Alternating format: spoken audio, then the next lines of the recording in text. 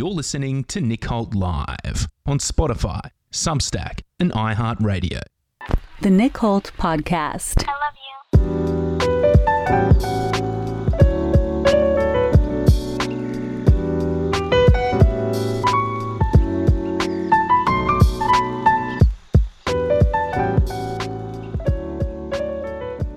you. 3, 2, 1. Gigi Foster, welcome back to Brisbane. Thank you very much, Nick. It's a pleasure to be on the show again and enjoy your beautiful sunny weather. Yeah, what you've come up here for a conference. Well, actually, I have come for a pandemic management discussion that has just been put on last night by the Brisbane Dialogues, which is, I think, Australia's first organization explicitly dedicated to promoting high-level discourse about big issues with the public and across the aisles. So on the stage last night at the Princess Theatre in Wollongabba, we had myself and 3 other people, plus a moderator, all of whom had quite distinct views about COVID policy and the road ahead for managing the next pandemic as well. So that was really, it was a great discussion. I found it just relieving to be able to have that kind of platform and be able to have a discourse where it was respectful. It wasn't about playing gotcha. It wasn't about, scoring debaters' points. And the theater was almost packed. I think Murray said something like 280 people. Murray Hancock is the organizer. And lots of discussion afterwards as well. So I think that was really important for Queensland. And I think we need more of that kind of thing throughout the country, really, to reckon with the last 2.5 years of policy making and a lot of cancellation, a lot of denigration and bullying and censorship of alternative points of view. So this was an antidote to that, at least for one evening. So I really appreciated that opportunity. What were some of the discussions? We spoke earlier about the idea that some people are now starting to have different views and attitudes towards lockdown than they had during lockdown. Talk about that a little bit. Yeah, so I opened last night with 5 minutes of remarks around the crowd phenomenon, basically talking about all the things that we forgot during the COVID period. We, for example, forgot about the role of natural immunity in fighting infections. We forgot that when you lock down whole healthy populations, you inflict huge damage, and that, in fact, we never planned to do that in our pre-2020 pandemic management plans. That was never part of the plan. We forgot that you can do things other than vaccinate to try to fight respiratory pathogens and other pathogens, like keeping yourself healthy and having prophylactic care, and also, obviously, treating early. We forgot a lot of things. PCR tests aren't diagnostic. Masks don't generally work to prevent transmission of viruses. Lots of things that just went out the window. And you have to ask yourself, when you list off all of those items that were forgotten, how could we have had that collective social amnesia about all these things that were directly relevant to setting in place sane policies to fight COVID? And my explanation, and it's consistent with some of the sociological literature, not just recent, but actually really from long past, from a couple of centuries ago, is that what we have witnessed during this time is the formation of a crowd, of a mob, of crowd thinking. And it's easy to say that and you think, oh yeah, well, whatever, there was just some groupthink. Right? No, but it is a very big deal. It's a very special kind of human group that develops at particular times in history, usually when there's a great emotional wave of some sort. Fear often is the instigator initially. And in the case of COVID, it was fear that was fanned through mass media, social media all around the world, and then propagated even further by governments around the world, including Australia's, that essentially formed people, kind of packed them into this group that was obsessed about one thing. That's what a crowd is. There's one obsession, and everything else that normally matters gets swept under the rug or pushed aside or rationalized away.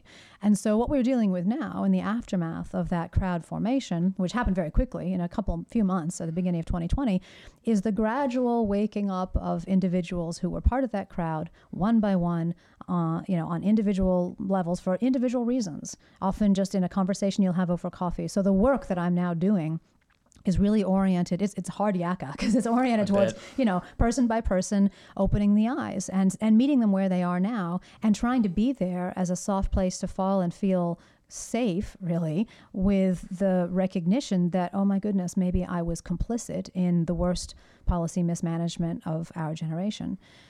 Maybe I was complicit in policies that hurt my children, that hurt my parents, that hurt me, that held the country back. I was complicit in cowardice. I went along with things that were wrong morally. And that's a really, big psychological shock for people. And so when they wake up, I do expect, and I've seen that a bit. People just get very disoriented. They get scared. They have all sorts of emotions running through them, and they really need to be kind of held and helped through that. Very scary, because to me it's scarier than any of the mandates that they put through, because if you've all of a sudden you come into this realisation, your sense of reality is shattered on a number of levels. Yes, exactly. And it's the pillars that uphold your thinking about everything. And during COVID, people who are in the crowd, they don't see it, right? They're not aware that what has actually been going on is they have been rationalizing the logic that has been presented to them, or the facts, the morality, the truth that has been presented by the crowd.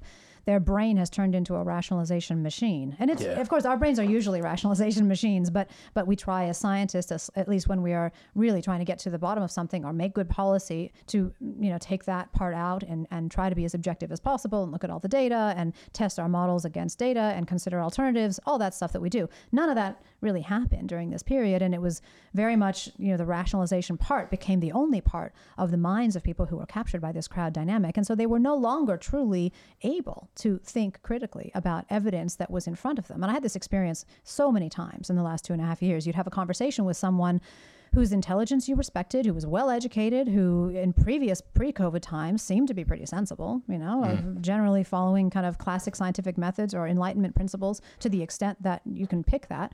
And I would just present them with just incontrovertible facts about everything from the actual IFR of COVID to evidence on mask efficacy or evidence on vaccine side effects or anything. And it was like throwing spaghetti against Teflon. It just, slips right off, just does not compute. They'd committed too much to it. Psychologically, mentally, they were in. And as you say, when you take away those pillars and you say, no, actually you were misled, your trust in various aspects of the system that were telling you, that were basically communicating the crowd message to you, was misplaced. That trust was betrayed. The things you were told were good for the country were actually very much not to the good of the country. That's a huge shock. And you have to then rebuild your sense of what is reality and who can I trust and who am I, right? And that really is it's a huge amount of work, and particularly for those people who are older and more experienced, and those who have also committed more strongly. Honestly, I expect a few people to turf themselves off buildings. I mean, me really too. I genuinely do. Yeah, I genuinely do. And it's not. And if we take this out to its logical conclusion, is that it's not going to end at my government was incorrect with COVID. It's the entire Western media structure is essentially a propaganda machine. Exactly. Right? It can be bought. Yep. It can be bought by money and power. It's huge. Exactly. And it's exactly the reason why I love doing these podcasts, Nick. And thank you again for having me on, because anytime. These independent media channels, such as yours, such as a number of other ones in Australia that have popped up, the Discernible podcast by Matt Wong. Everybody and his brother can now have a podcast if they want to. And that's, I think, been a great blessing during this time. It's been something amazing to see the energy that people will put towards trying to get a different message out. So the curation and dissemination of truth, information, quote unquote truth, really is being more democratized organically in the last year or so. I've really seen that, and for the last couple of years, but in the last year, there's really some traction that's being gotten by those kinds of channels, and inevitably the groups and channels that have been complicit in these. And basically, I think there are crimes that have been perpetrated during the COVID period are going to be seen less and less as valid sources and more as simply puppets, which they are. I mean, they are absolutely purchasable. A politician or a company can purchase messages, right? That's what happens. And so to recognize that, we need to teach that to our kids. We don't just need to recognize it ourselves. So I see the process of rebuilding and reckoning with the modern social ills that we now have to figure out ways to improve on. That's going to be a process that lasts years, right? We're going to have 5 to 10 years of thinking about how we can do stuff better, and then another 5 to 10 years of trying to implement those solutions. Do you feel a sense of light starting to come through a little bit? Like in it, even if it's just starting to kind of work its way through crevices? Yeah. I mean, I have felt that way for probably a year and a half. Yeah. Anyway, right? I mean, a light as in not just COVID, Yeah. but human consciousness. Yeah. Well, one of the places that I've gone for real inspiration and that I've just been so pleased and so proud to be part of is the Brownstone Institute website. So Brownstone Institute is the publisher of my book with Paul Frieders and Michael Baker called The Great COVID Panic: What Happened, Why, and What to Do Next. And if you go to brownstone.org, you can see their vast array now of articles, blogs, freely downloadable, freely readable, on various aspects of the COVID period and also what we should do going forward. So Paul and Michael and I have blogged many times. We have one coming out pretty soon about this Desmet idea of mass formation psychosis and sort of our take on that, basically, and including ideas about how to go forward that have been written in the Great COVID Panic, but we were able to have a longer form exposition of those on the Brownstone website. And Brownstone's been an amazing source of just, again, alternative opinions from people, not just in economics, but in medicine, in the legal theory, history, sociology, morality, and they came from nothing. Brownstone didn't exist in May 2021 when I sent the manuscript for the Great COVID Panic in draft form to Jeffrey Tucker, who I knew to be a sensible voice on COVID because he'd been publishing reasonably, sensible stuff since about February. Sorry, 2020. who's Jeffrey Tucker again? He was just a staff writer at the American Institute for Economic Research. That's how I knew him, right? He had actually written many books previously, and he'd been quite active. He's a kind of a libertarian thinker, I would say, would be the best way to describe him. And so far right. no, not even. Like, No, I mean that's what they call that's them. what they call. Yeah, I don't know. Nazi. Yeah. I mean, I've met him in person now. I did fly over earlier this year to be part of a scientific retreat that he organized for Brownstone people. And Paul was there, and Martin Kulldorff, and Jay Bhattacharya, and Naomi Wolf was there, a bunch of other people. And she's been busy, hasn't she? Oh yeah. Bodies of Others and everything else. I mean, just so much going on. But I mean, he is a lovely, lovely, generous, good-hearted, warm-hearted person. And so, so much not oriented towards command and control, right? In that sense, he is a classic libertarian. He actually probably is a, person who would prefer anarchy than anything. So he just hands off anybody else's choice kind of thing. That's his philosophy. But anyway, he built this from nothing. And when I sent him the manuscript in May 2021, he stayed up all night reading it, he told me later, and came back to me saying, who's publishing this? And I told him, honestly, the truth, which was we were planning to self-publish because we didn't think any publisher would, take on this book with, any sort of confidence. And we were just thinking, well, we'll, have it printed in some cheapo place in Thailand or something. And he said, no, but I must publish this book.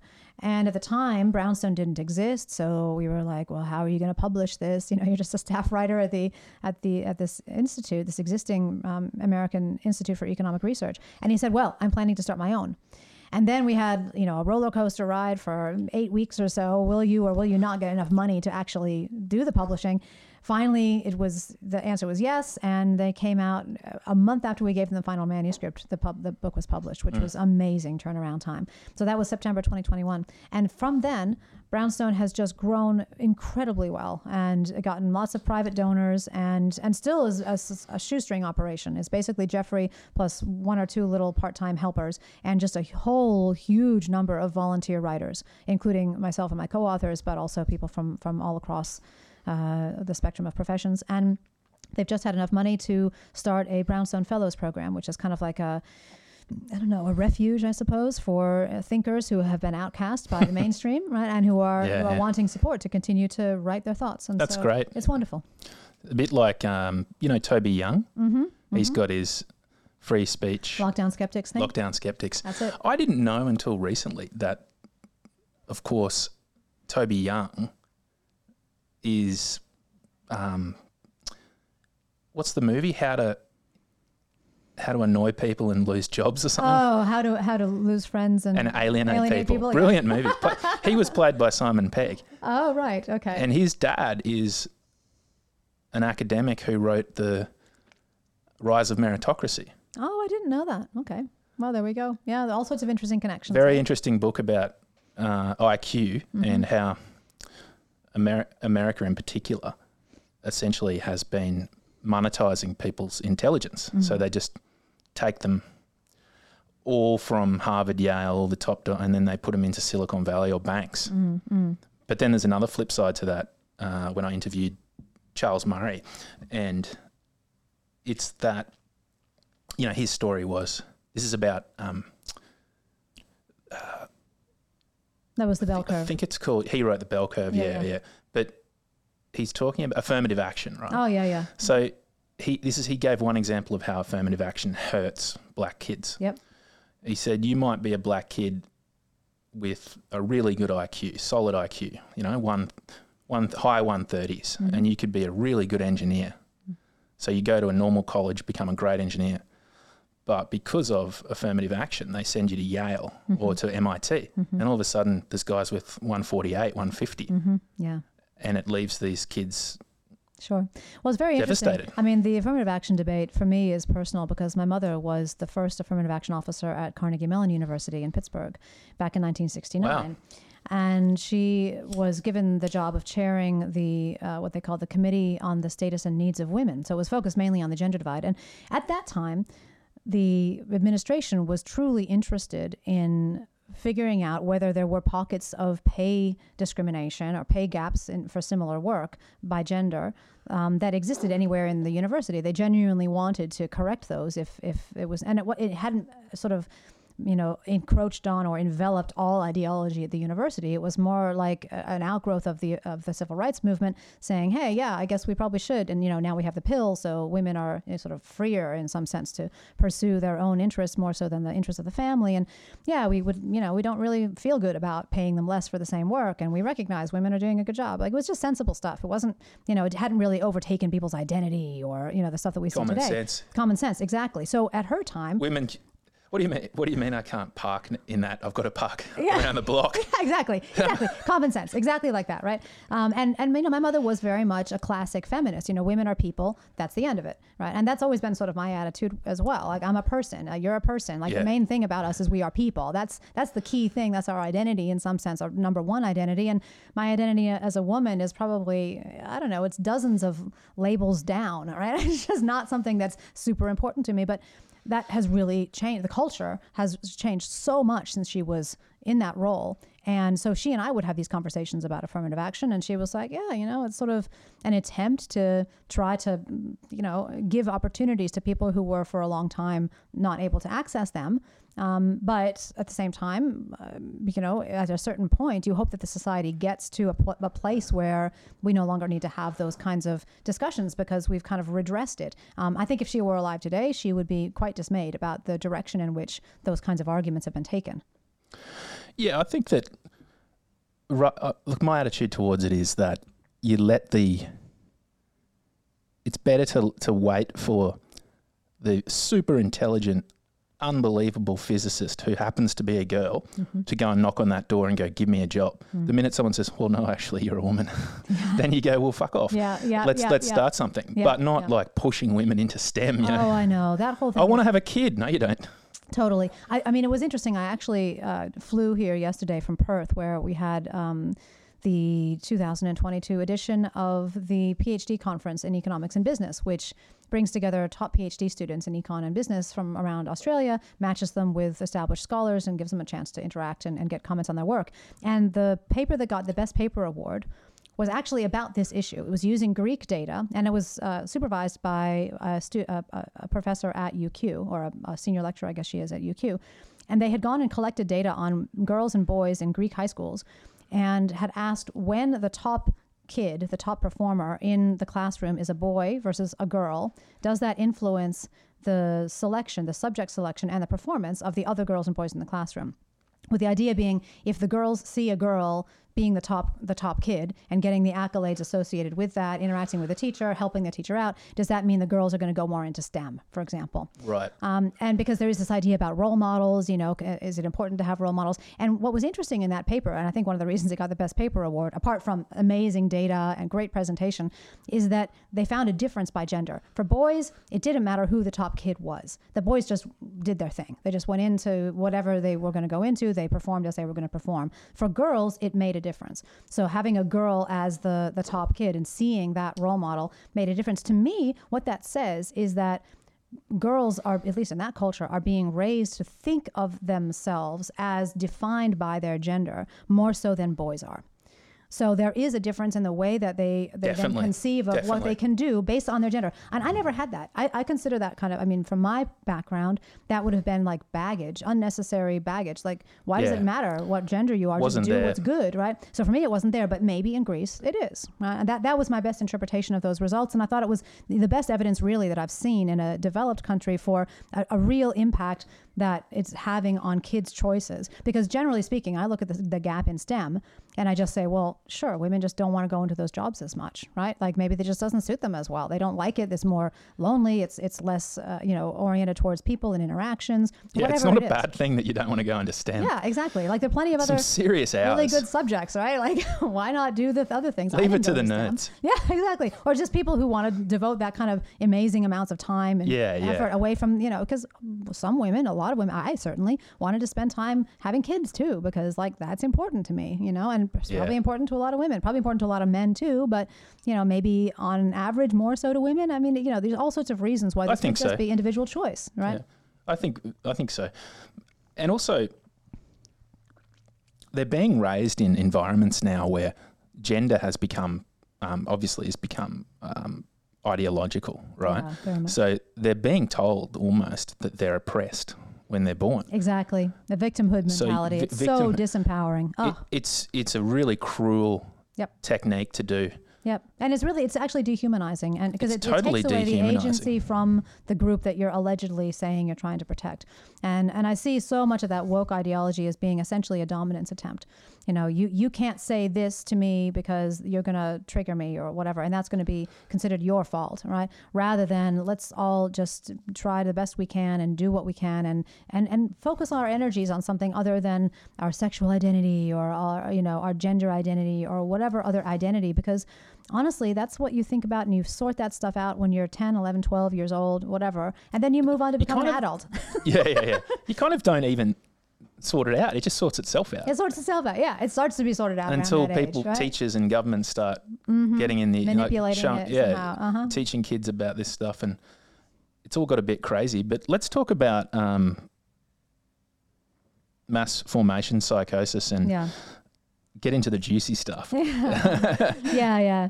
I mean, this was the thing. The crowd formation was the thing. Sorry, the reason I bring that up is because I hope that we'll be able to demonstrate, maybe we won't, but I think we will, that mass formation psychosis is applicable to many things. So Indeed. In smaller amounts, maybe. Sure. Well, it certainly has happened in the past. I think it has not happened on the scale that we've seen during COVID in my lifetime. And that's one of the reasons I didn't pick it. I was not expecting that the fear that was palpable in March and April 2020 would translate into the formation of these crowds.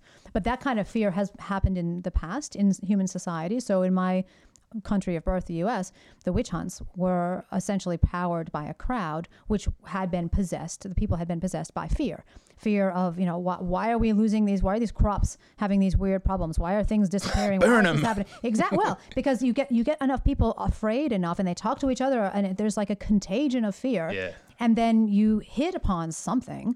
And in this case, it was possessed women, right? Which, by the way, is there's an argument for that. Indeed. As for possessed men, I would say. But they're sort of, they hit upon that and they just think, oh, this is the answer, right? And it doesn't matter anymore after a certain point that there's no connection between that supposed answer and the outcome you want, which is less of the weird stuff happening with the crops or whatever, right? Yeah. It's like there's no connection there, but it doesn't matter. After a certain point, you're just obsessed about that one thing and you just go for broke on that one thing, and then you end up killing your fellow man, right? So that has happened before, but I had not seen it and I didn't pick it. I don't know of any thinker in the COVID era who actually picked that this was happening early on, like March, April, May of I'm on record. I'm on record, mate. Oh, yeah? Oh, yeah. I knew it straight away because... Talking about crowds, yeah? Because the reason I picked it was I've been looking into this.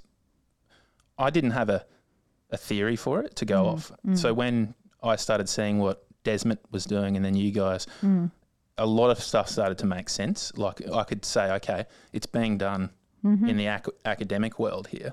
It matches some of the things I've seen and observed. Yeah. And for me, it started with the mass shootings in America. Oh, yeah. Real events, of course, right?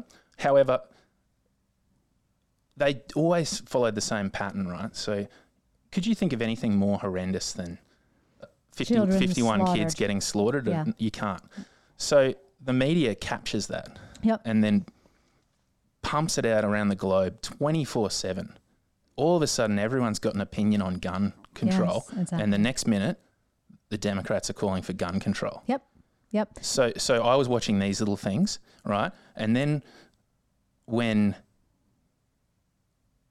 that New Zealand one happened, I was like, this is getting very weird. Yeah. Not Yeah. and horrifically tragic, but course. very weird.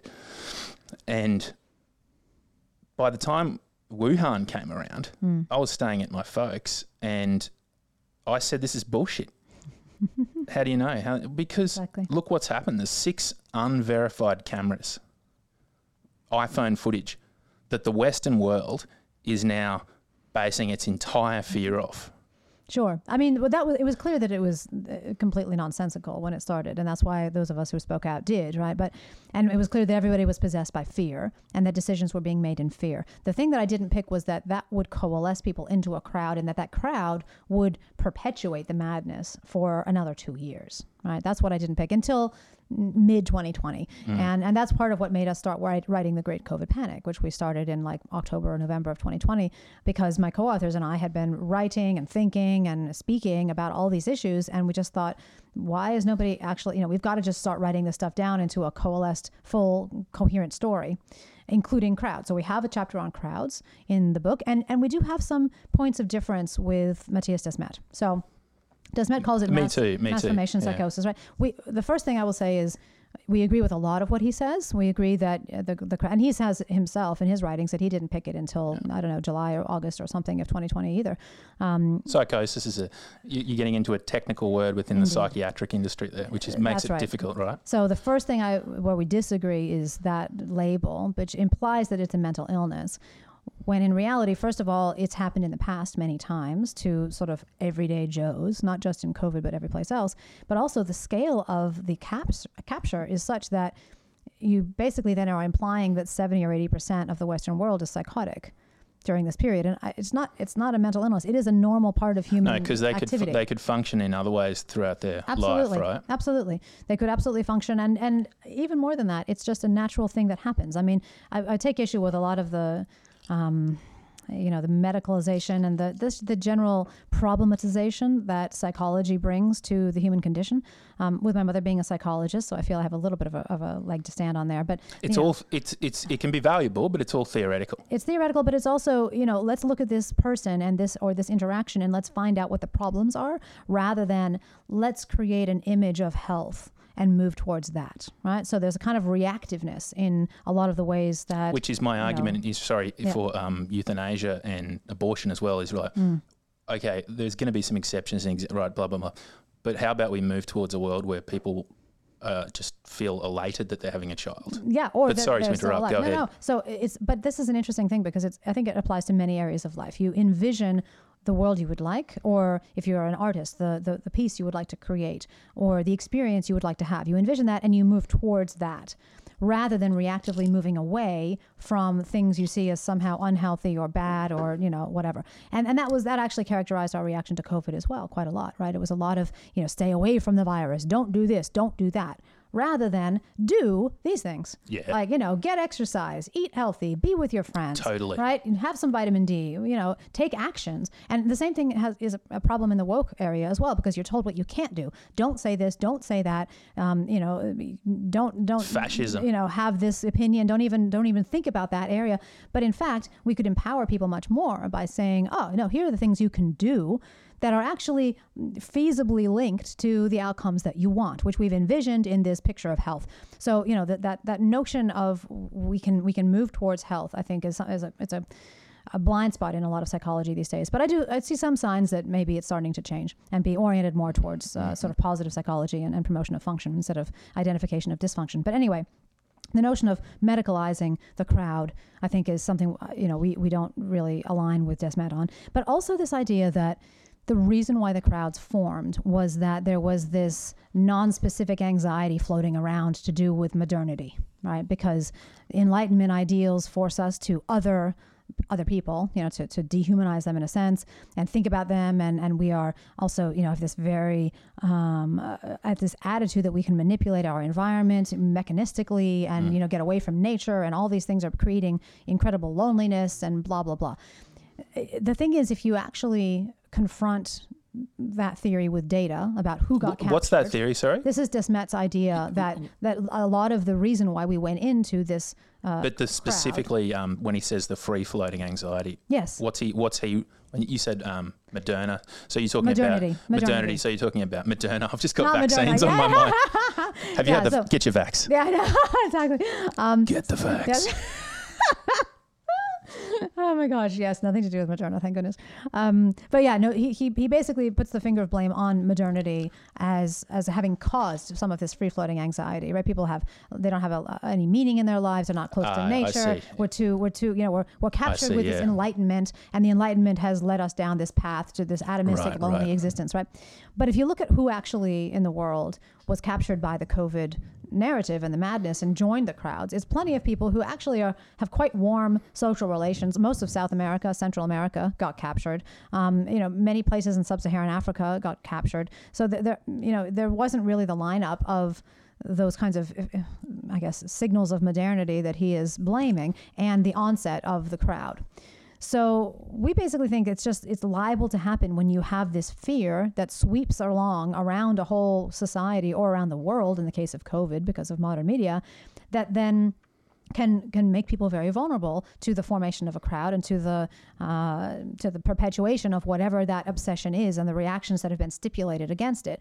And there were a few exceptions, but they were not those that were somehow missing elements of modernity. So Sweden is perfect, has elements of modernity as well. And actually, they weren't really that lonely anyway. Neither were the Danes. Neither were a lot of other places in Northern Europe. I agree. Right. So he was talking things like, I'm just guessing, low church attendance, these sorts of things, like traditionalism as well is lacking. Yep. Yeah. Low levels of community identification and support, I think lower that's quality social relations. I mean, it is true that those are features of some of the Western countries that were captured. That's true. You might be able to argue that the West is weak, and those things are present in a weak West, and therefore it was more susceptible to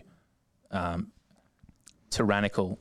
But it doesn't explain the mass formation. Yeah, and look at China. I mean, look at them locking down Beijing and Shanghai and all my beating gosh, those poor right? bastards. They're absolutely shooting themselves in the other foot right now, right? Hugely. Poor bastards. Hugely. I know. It's awful. Humanitarian catastrophe happening. And Albanese's over there. I'm not Labor or Liberal, you know that, but Albanese's over there grinning like a schoolboy, shaking the hands of probably the worst communist dictator on the planet right now. Yeah, well, economics speaks, right? We got to sell our stuff to somebody. We got to, digging that out of the ground, got to go somewhere. So, and from an economic perspective, it does make sense for us to trade with them, but do we want to be cozying up to them politically? I think that's another. It's a nuanced argument there that needs to happen. That no one's going to have that. Absolutely. We keep walking into the same traps. I know, and people think about these things in binary fashion, like either you're pro-China or you're anti-China. Well, China. The reality is, it's a huge country. It's right on our doorstep. It buys our stuff, right? Yeah. But also, it's not Western, and the Yanks, frankly, are kind of have been our best friends for many decades, and they are the biggest bullies on the block still. And for us, as a tiny little Western country in the middle of Asia, not to align with them seems to me very politically unbelievable. Risky, right? So you have to have that kind of nuanced argument and be proud of yourself as a nation. That's the other thing that's just missing from this whole the debate about what should Australia do. We need to be focused on what's good for Australia and the Australian people, rather than what is politically expedient, what's gonna fly, that kind of thing, the optics, And that's why I've got all the Trump flags, because Trump brought back. Yeah. Excuse me. Okay, excuse me. We will make America safe again. We will make America strong again. We will make America wealthy again. You're gonna make me fall off my seat. But in all seriousness, and I have a guy on my show a lot. He's had professorial positions at both Duke and UPenn. He was about to get cancelled and got out of UPenn at the last minute. He's a philosophy professor. Oh, you should link him up with Brownstone Institute. Maybe he would be interested in a fellowship. Johnny, he listens to these. So Johnny, look at Johnny Anomaly is his name, and he was we've been podcasting since I met him. Very kind of perchance because I was looking for someone to comment on the election in 2020 when it was dispute, and no one would go near it. And they were like, oh, someone that I know at ACU in the philosophy department said, you should get in touch with this American guy, Johnny Anomaly. Right. And he's like, bang up for it straight. That's great. So we've been talking about all the things we've said about Russia and all that rubbish, and the Democrat has come true. Like, it's just a vindication process. Yeah. But he made a good point, which was that people need flags and they need anthems and they need... Because look what happens when it's being dissolved now by globalism. Yeah, and it's terrible. I would even say, instead of globalism, I would just say divisive ideologies in general. We have so many ideologies these days that essentially push people apart from each other. A lot of the woke stuff pushes men apart from women. A lot of the climate change stuff pushes individuals against, away from other individuals, because any action you take is potentially hurting the planet and therefore hurting everybody. COVID, the whole ideology around, you are a viral vector, pushes you away from your fellow man, right? So there's so much division. And again, going back to what we talked about earlier, my attitude has always been, look, we are all people first and foremost. We are in this together, trying to make a better world for ourselves. We cannot be canceling each other and allow ourselves to indulge in this petty division based on something you can't even touch and feel. And people have different opinions, they have different beliefs, they have different perspectives, and we should welcome that. That is something to be celebrated. To have a culture and a society where that kind of diversity can flourish is a marker of health, and we need to get back to that. If we want to make Australia great again, that's where we need to go, is to welcome more diverse views and have respectful conversations and understand that diversity is where you get growth, actually, right? If you diversity, because what type of diversity of ideas, perspectives, beliefs, very different from the diversity that's being pushed around stuff, we need to get one black person, one Asian. Oh my gosh, that's rubbish. But we kept getting told it's our greatest strength. Well, and the thing is, I have so many of these, whatever they are, bureaucratic departments charged with equity, diversity, and inclusion. They essentially achieve the opposite of what we really need. There is a recognition that we need more diversity.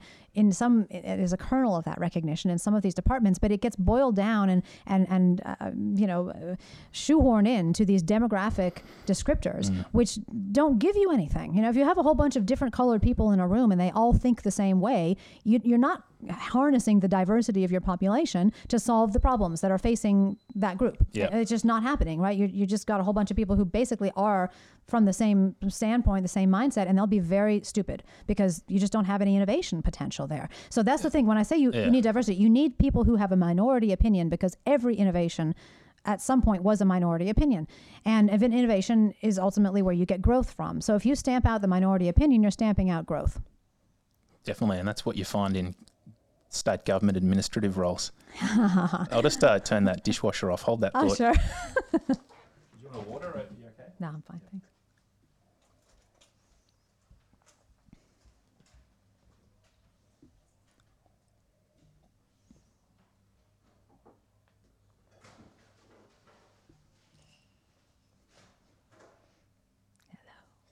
You're a good girl. Yes, I know you're a good girl. I know you're a good dog.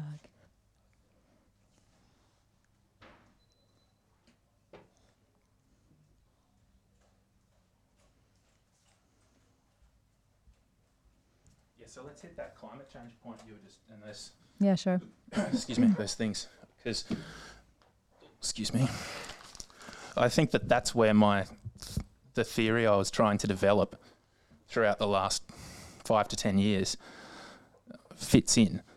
I was seeing things like climate change and love is love, like now we would call crowd formations. And when it really hit me was with George Floyd. That was one giant crowd formation around black, white people are racist. Yeah. Do you think that could be applied? Yeah, I mean, I think they're not as powerful, those crowds, and they've dissipated more quickly, and they just come and go a bit more, and they haven't really taken over our whole lives the way that COVID did. And part of the reason for that is there just isn't as much money to be made on those ideologies, right? Not enough fear either.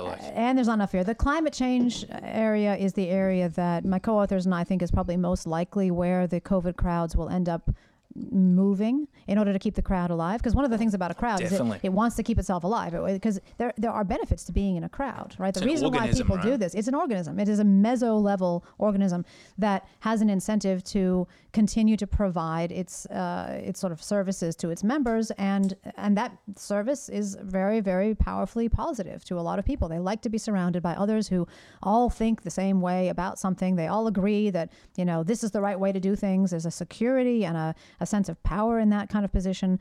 And that's why it's so seductive. And so it wants to keep going. And the people in the crowd want to keep going. They want to find the next thing that will keep them adhering to each other and connected in that way.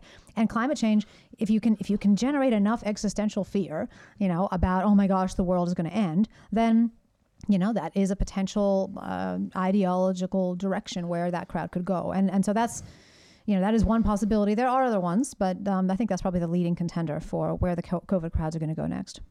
It's very easy to generate that fear as well, because all you need is the mainstream media to just, when I say the legacy media, the corporate media, whatever you want to call it, the ones that run the same narrative throughout. Yep. The anti-vaxxers in, and they're just pumping that out, or whatever their angle is from their corporate interests above them that are telling them what to say. Yeah, I mean, I do think that the climate change one is going to be a little harder to run than the COVID fear propaganda was to run, because it doesn't hit people where they live, at least for most of the people in the West.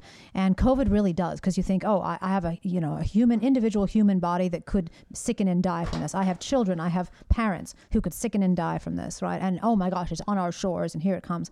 Whereas with climate change, particularly in a place like Australia, which is basically clean, and, we have some bushfires and some floods and stuff like that, but, it's kind of once in a while, there's a bit of amnesia about it, and there isn't really that focused fear that is really personalized that was there in the case of COVID.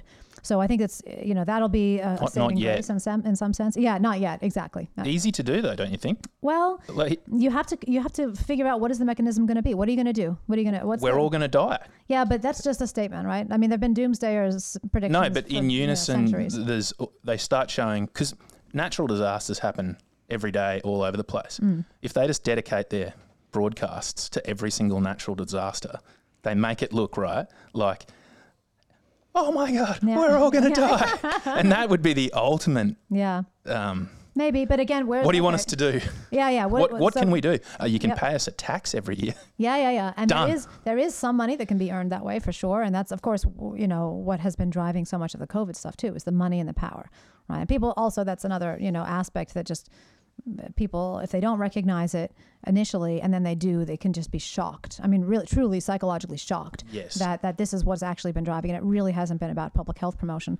And in the case of the climate change stuff, it does seem to be happening at a kind of supranatural, national level. So the UN or the other international kind of bodies trying to say, oh yes, we all must do X. And we know that the UN isn't typically particularly powerful. Like, it doesn't ultimately run shows inside countries, and all politics is local to a certain extent. So local politicians will be bound by the incentives in their individual states. So again, there's a little less power to that ideology and to the mechanism of fear propagation, I think, in the case of climate change. But yeah, that's the sort of thing I worry about. So yeah, I mean, I think it'll fail though. I think so. And I think it will fail more dramatically and more quickly the more we can actually get alternative views out there and we can have these discussions where people aren't canceled. And so, I would love for the Brisbane Dialogues to do another climate change discussion. They did do one, but it wasn't quite as diverse in terms of views as one might like. But I think what was that called? I don't remember. It was something. It was pretty identifiable about climate change, and it would have been a few months ago, I think. And it was in Brisbane. I'll tell you what. We're in Brisbane right now, and I can tell you, any person, any Brisbaneite, if they've got a problem with the weather, they should shut the fuck up. It's beautiful. It's just now like so awesome. 30 and sunny. Perfect. Absolutely perfect. I had a lovely run this morning along the river. I love this city. I love coming up here. It feels like a vacation every time. Oh, that's great. Yeah. But I think it will fail because this is climate change, because we've had COVID. Yeah. And after COVID now, these public scientists are among the least trusted human beings on the planet. I hope they weren't that's just true. a little bit wrong. They were fundamentally wrong about on basically everything aspect. Yeah, I know. But that's what you and I would say now. The question is really how many people have woken up. I was just in WA, as we said, and I spoke on the radio there, ABC Perth, in the morning on a morning show. And the amount of vitriolic response to what I was saying, which was just, the stuff I normally say about COVID. We made mistakes. This was not the way we should have handled it. There were plenty of other things we could have done. We would have had much less loss. I have this new book a reasonably new book with Sanjeev Sablock called Do Lockdowns and Border Closures Serve the Greater Good, which is a cost-benefit analysis. Where's that available at? Australians' lockdowns. It is at Connor Court Press. So you can go to the Connor Court Press website. CONNOR Court. Yeah, Yep. Publishing. Yep. And so Get that one. that's basically just tabulating the losses that we have inflicted on ourselves because of the lockdown policies. We find that basically the headline result is that lockdowns were 68 times as expensive as they could possibly have delivered in benefits in terms of human well-being, which is, I think, what we should be caring about, right? I mean, that's the main thing we're trying to go for is human flourishing. But despite the fact that so. I was just stating the things that I've been stating for 2 years, but the amount of emotion coming back. I mean, why do you give this crackpot a platform? And she's an economist, not a health scientist. Why is she giving us health advice? And is she a Trump supporter? And just all this stuff. And you just look at that and think, Gigi, people are not there. People are not ready to see that their authority figures have lied to them. They are. The people that comment online, let me tell you, these are some of the biggest losers ever. But also, you're not actually engaging. What these idiots don't realise, Rocky down, my dog is currently. She's very cute. She's getting, is that they're not standing before you going, presenting us like, I think you should do it. You're just getting some really whack thoughts that are kicking around in their head. Yeah. And then they want to say that online. I hope that's, I hope you're right. I think most you're people, right, look, I seriously do. Look, I'm seeing it. I feel energies more so than. Oh, I sound like a hippie now. Go and get me. Go and get my gun. Man, it's there in the air. Go and get my gun and the Confederate flag. Yeah, no, look, I mean, I did sense that a bit last night at the event here, the How Do We Manage the Next Pandemic event that the Brisbane Dialogues people held.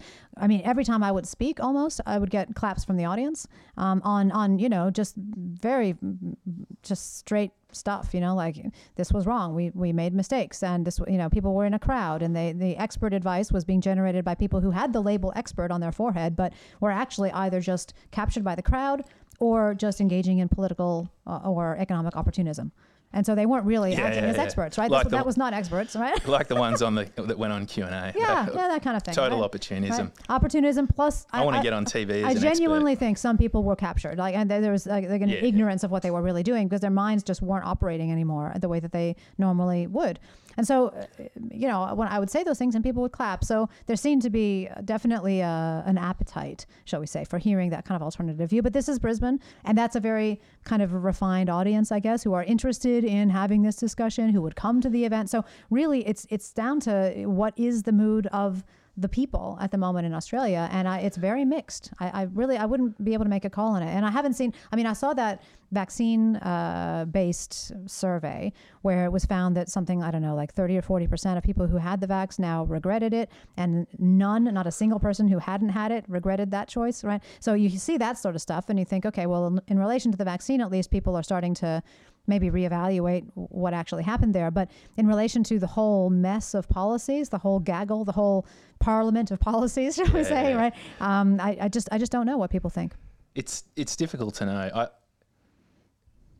I guess when I say I had I felt an energy, it's just very subtle things like in the way people talk about it.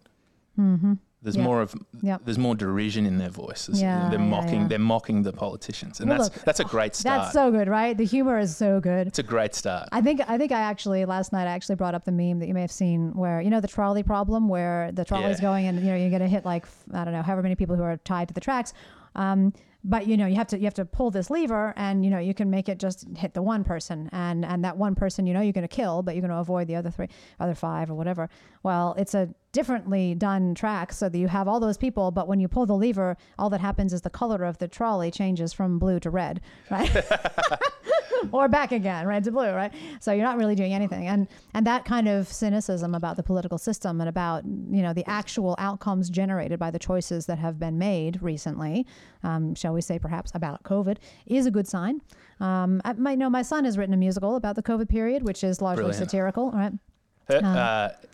I've heard your son's a very talented young man. Well, he likes to think so. I mean, I like the songs. I do like the songs. But, Has he got a SoundCloud or something? Well, actually, the Brownstone Institute website put up one of his songs called Flatten the Curve. So you can go to, if you go to brownstone.org and you just search Flatten the Curve. I'll chuck it up too. You can find it. It's quite funny, I find. And he does he voices all of the parts. So, for the girls, he's in his falsetto. It's quite funny. But, I do hope that there'll be more of that. There are organizations I know that are pushing for more mocking, more humor to be developed, more art to be developed, that actually shows this period in appropriate lights. Prime time for that. The people are ready to laugh. I think they are. I think they are absolutely ready to laugh. I have been arguing for a dance party everywhere I go. Like tonight, and when I go to the Sunshine Coast to speak to these people, I really hope that they just give us at least half an hour just to let loose on the dance floor. I've been wanting to dance for I don't know pricks how band many dancing. months. I know. Think about that. I know. Like, I know. is this, band dancing. How can anyone not think this is a fascist regime? It just blows my mind. I know, exactly. How comfortable have we gotten in the West? Oh, totally. To not understand that locking citizens in a never before done, apart from the Chinese Communist Party who'd just done it. And not just that, but I mean, what about the ex-communist states, so, Hungary or whatever, where they did prevent people from leaving? Yeah. And we prevented people from leaving for a long time, and we prevented people from coming back to Australia for a long time, months and months and months. It's why restriction of movement is such an attack on a person's general liberty and freedom. Totally. Well, born to do, to have that freedom. Exactly. We were asked as the last question on the stage last night, if you could pick one thing to change, what would it be out of this whole, mess of policies? What would you do differently next time, or how could we change things? And I had to think for a second, because I was like, well, are we talking about things that are actually achievable, or just, fairyland? Here's what I would like to do, like eliminate the crowd mentality at that time. But I actually said, look, just have governments commit tomorrow to never closing borders, locking people in their homes, and closing schools. Just commit. That's not going to happen. We're not going to do that. Right? I think it's got to be amongst us this is why I love the United States, because the constitutional republic as a model is really Plato's republic. It's perfect. Yeah, I mean, I think when it was set up, it was certainly a very different time with not just a different scale, but also different kinds of politicians. We now have, even in the U.S., most politicians being career politicians, and that does change the dynamics quite a lot. There's a lot of money in politics, and there is a great distance between the interests of the people as a whole and the interests of the people who are heading many of the bodies that make up the machinery of state.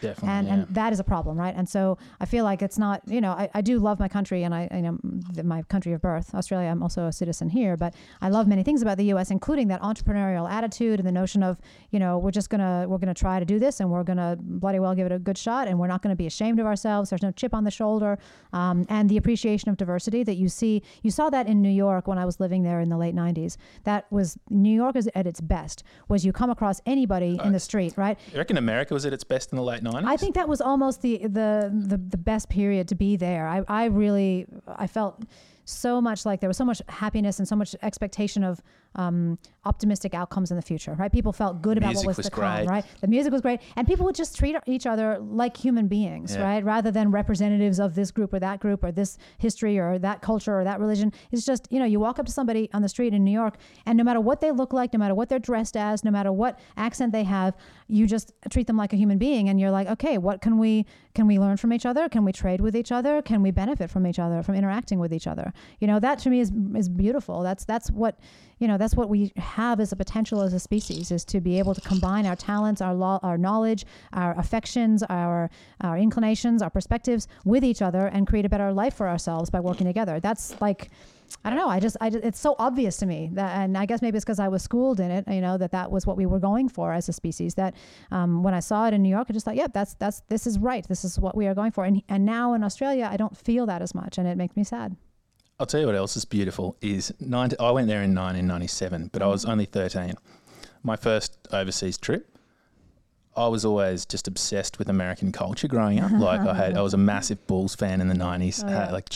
Had all the Jordan gear. Yeah. I loved Seinfeld. I loved The Simpsons. Yeah. So mostly The Simpsons. Yeah. So I went to America, and it was just I'll tell you the flip side of this. So I'll get to that, actually. What I'll do is I'll paint the picture of what New York was like as a 13-year-old and then what 13-year-olds are going through today. My face was basically just set to like shock. Like big mouth open, just looking up at sort of like all the bright buildings and holy crap, I'm in America. Yeah.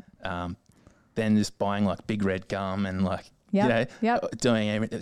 It was just epic. Like everything was epic. Mm-hmm. And we went to all this, we went to various sites and it was a 1 month trip all up. We drove from from Albuquerque, New Mexico. Yep, New Mexico. Across to Vegas, which I've done a couple of times since. Beautiful. It's just the country is just unbelievably stunning. Yeah. And it's got everything, right? Every kind of terrain and but driving through just like eyes open going, wow, this is so cool. Now a 13-year-old today is getting dealt all that rubbish that we were talking about earlier. Yeah. I know. It's an attack. I feel it is, and it's an attack on one of the most powerful forces that we have learned to create in human history, which is the ideology, the positive, healthy ideology of a nation state that knows what it is and knows where it's going and where it unites people and gives people a place to contribute to the growth of that society and a respected place and a place where there can be creativity and innovation and all that and the freedoms that are just inalienable. And literally, right, literally, and that's the very important part of the Bill of Rights. Yeah. Yes. Well, so it's interesting you bring that up because I've had conversations with lawyers here in Australia because I was really frustrated for months and months that the legal profession wasn't coming forward with some people to contribute to the resistance, basically. Like, where were the lawyers when our rights were being trampled, right? Yeah. I didn't think about that. Oh my gosh, they were just missing in action. And I finally did come across a few. And so, Julian Gillespie is one of them. He's come out of retirement, actually, because he was so, feeling that it was such a call to actually do something. And Peter Pham, human rights lawyer, also in Sydney. You put me in touch with Mr. Gillespie. And I actually emailed him and he was great. He just gave me... I think we spoke on the phone briefly. He's what's his previous before he was retired? He was he's a QC, isn't he? He was some I think it was a QC. He was a pretty high up guy, but he was. She counsels the Queen. Yeah, exactly. Yeah. You seen the castle? yeah, exactly. What does that mean? It means she counsels the Queen. Yeah, he was a big deal. Charm adds a bit of charm. But I think it's interesting that somebody like that would come into the resistance party because he really doesn't have any skin in the game. Right? He's no longer trying to protect a particular corporation or a particular client, or he's not sort of beholden to some moneyed interest. He's literally just doing this out of the goodness of his heart, I believe. And he's got some interesting ideas about how to make the arguments and whatnot. And there have been legal cases against the mandates around the country, and generally speaking, they've fallen flat. Right? We haven't gotten through, partly because the judges are still captured, but also because some of the lawyers are just not. Did you say that corrupt? Together. Well, captured. I'm using a slightly. Sorry, I thought you word. Said corrupt. Yeah. Sorry. Well, I like to. I don't know. I don't know in either. Those cases, and I'd like to put that on the record right now. I mean, is it delusion or is it? It's just neither Gigi or I believe that any Queensland judge or lawyer is corrupt. Go ahead. Yeah, exactly. So we just don't know. But I mean, the reality is we haven't seen decisions that have been in favor of human rights and medical autonomy.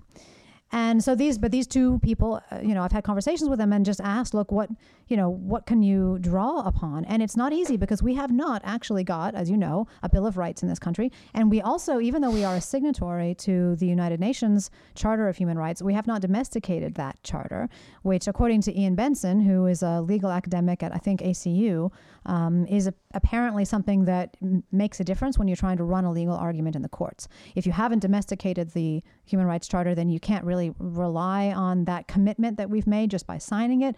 So it doesn't really mean anything, right? And not as much, at least. I mean, I don't know. Well, in this case, in the case of COVID, it didn't mean anything. Exactly. Well, also Queensland human rights, none of it meant anything. No. The other thing about COVID, a lot of people just didn't know whether the fine that they were being slapped with was legal. Like, is this something that I really have to pay, or do I not have to pay it? What are my rights? Can I actually just step foot over the board? What are they going to do? Shoot me? If I drive over the border, if I drive through that roadblock, what's going to happen? And is that legal? If they put me in jail, like, can I just say this is illegal? Who made that law? Yeah. It was a complete obfuscation of, we had no idea what was going on in the space of rights. And I think the absence of a Bill of Rights may have been a contributing factor there, but it's also just a general lack of appreciation for and knowledge about the way that our civil society operates and what the rules are of the game, and just the institutions and the give and take between the public sector and the private sector, and the roles of people like the police or the military versus the judicial system, and the health sector, and just how our society works. A lot of students, a lot of kids these days just never learn about that stuff. They pick it up kind of as they go through life, and they never really learn anything about the political system or the economic system or how society is put together, including what is expected of the state versus what is expected of the individual, and what our common understandings are there, because you need to have that in order to have a functioning society. And the crisis of COVID really brought out that a lot of people don't have a common understanding of that stuff in Australia, and they have it more in the US. Whether that's because of the existence absolutely. of the human rights. That's what I was getting at before. Yeah, I'm not sure. I mean, it's partly the Bill of Rights. That's why there, you made a point. I 100% agree with what you just said. You made a point earlier that you said we need to make sure government doesn't do that again. Yes. America, I believe, would be saying right now, we the people need to make sure that never happens again. Yeah, I mean that's the slight subtle difference, isn't it? Yeah. The we the people thing. But it's a big difference. And this is something we've blogged about, my co-authors and I, on Brownstein Institute, is really talking about getting back to government by the people.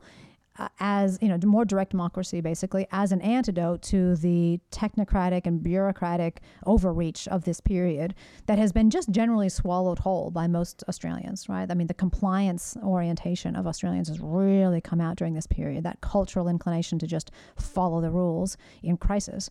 And you'll be a larrikin when it's not really, when things aren't on the line.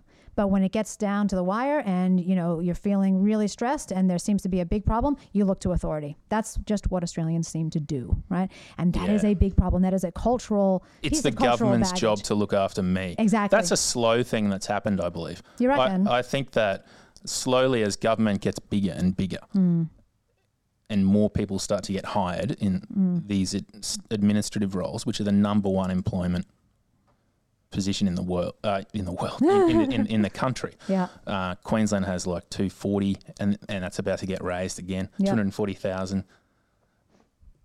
And New South Wales, Victoria has more than that. Yeah. It creates a kind of a laziness and a cult and a sort of a dependence on government, and then slowly they start taking a little bit more control. Sure. But I think it happens. I think, to put a finer point on that, that sort of control happens at the big think tank UN, WHO levels. They start implement, like all of a sudden it's fucking Women's Day for the 7th time this year, right? And why? Oh, because the UN says it is. Yeah. I mean, I think it is partly habituation. This corporate kind of communism that's slowly taken its grip. I think that's happened gradually from probably the 60s, Well, there's definitely been an increase in the degree to which power and money have been concentrated, and the concentrations of those things provide an opportunity to influence the direction of societies, right? And certainly with media as well, helping with that. And as we said at the beginning, being purchasable, given out to the highest bidder. So information is basically at the behest of the highest bidder, and that makes for a very lopsided system of information discovery and it makes for an information war. Essentially, yes. And that is where modern wars are fought now, is correct, in the information battlefield, right? So that's why citizen-based media like this is so important. And I think we need to think more about how we get more citizens of all stripes and shades involved, and all perspectives and all beliefs involved in generating truth, what they think of as truth, and disseminating those ideas so that we can actually talk about these things. Because that's one thing that's just sorely missing during this period, is the ability to actually talk across the aisles. And I think, I have to go in 5 minutes, but I think one of the things that would be really good to see more of is the, as I say, the appreciation of alternative beliefs. You know, the idea that somebody you're talking with only deserves respect if they believe the same things that you believe, that's really taken hold in a lot of communities, including a lot of universities, to be honest, these days. And that's extremely dysfunctional. You know, diversity of beliefs is something that has powered innovation and societies for, you know, most of human history. It's that diversity that gives us new ideas. And I like to say, I don't care whether people believe that there are blue monkeys dancing on the ceiling, whatever. Just tell me what your practical idea is right now about how we should solve this problem, and it'll go in the mix. Yeah, well, I mean, what you're describing is basically just normality. That's what I like to think. Yeah. And it's because these corporate communist snakes have had their slithering tentacles going over like all the world since World War II. That, yeah, you're right, but I think it needs to be broken up at the power structure, and that's why I think Elon Musk's. I don't have an opinion on the guy. I'm not a Tesla driver. I'm not scientifically gifted that way in any way. I just think that him purchasing Twitter and then unlocking things like Trump and Project Veritas, that's massive in the information war. I agree. I actually think that's what I'm interested in. I think it's a good development on net. I agree with you. I don't know everything about Musk. I think probably he's got some, you know, I mean, like everybody who has a lot of power, it's dangerous, right? And so you don't know what he's become and how that's going to play out, right? But I do think that he is making the right noises, and I think taking some risks, firing a lot of people, and then trying to reorient the company. That's what entrepreneurs do. They take risks on things and they follow a vision. And I think he is doing that. That to my viewing, he in general seems to do what we were talking about before: set up a vision of what you want the world to be like, or what you think is good for a society, move towards that. And the idea of free speech is fundamental in the U.S. It should be fundamental here too.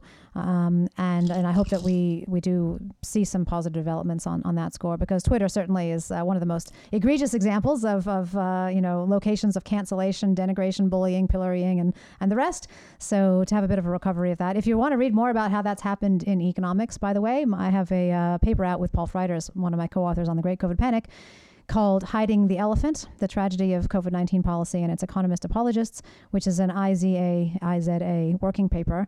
And it basically goes through what happened in the Australian economics profession during COVID and how it basically failed the Australian people, naming and shaming people as we go. So, where's that available at? Just go to the IZA working paper series. You can Google that and just look for Hiding the Elephant. Okay. And also the books are The Great COVID Panic, What Happened Next, Why and What to Do Next. That's by Gigi, as well as Michael Baker and Paul Freiders. And Do Lockdowns and Border Closures Serve the Greater Good? A cost-benefit analysis of Australia's reaction to COVID-19. Gigi Foster. And how do you pronounce your co-author's name? That's with Sanjeev Sablock, who he was an economist in the Victorian State Treasury for a long time, until mid-2020. He started to speak out against what was happening in Victoria, and they didn't like that very much. I bet they didn't. They parted ways, yeah.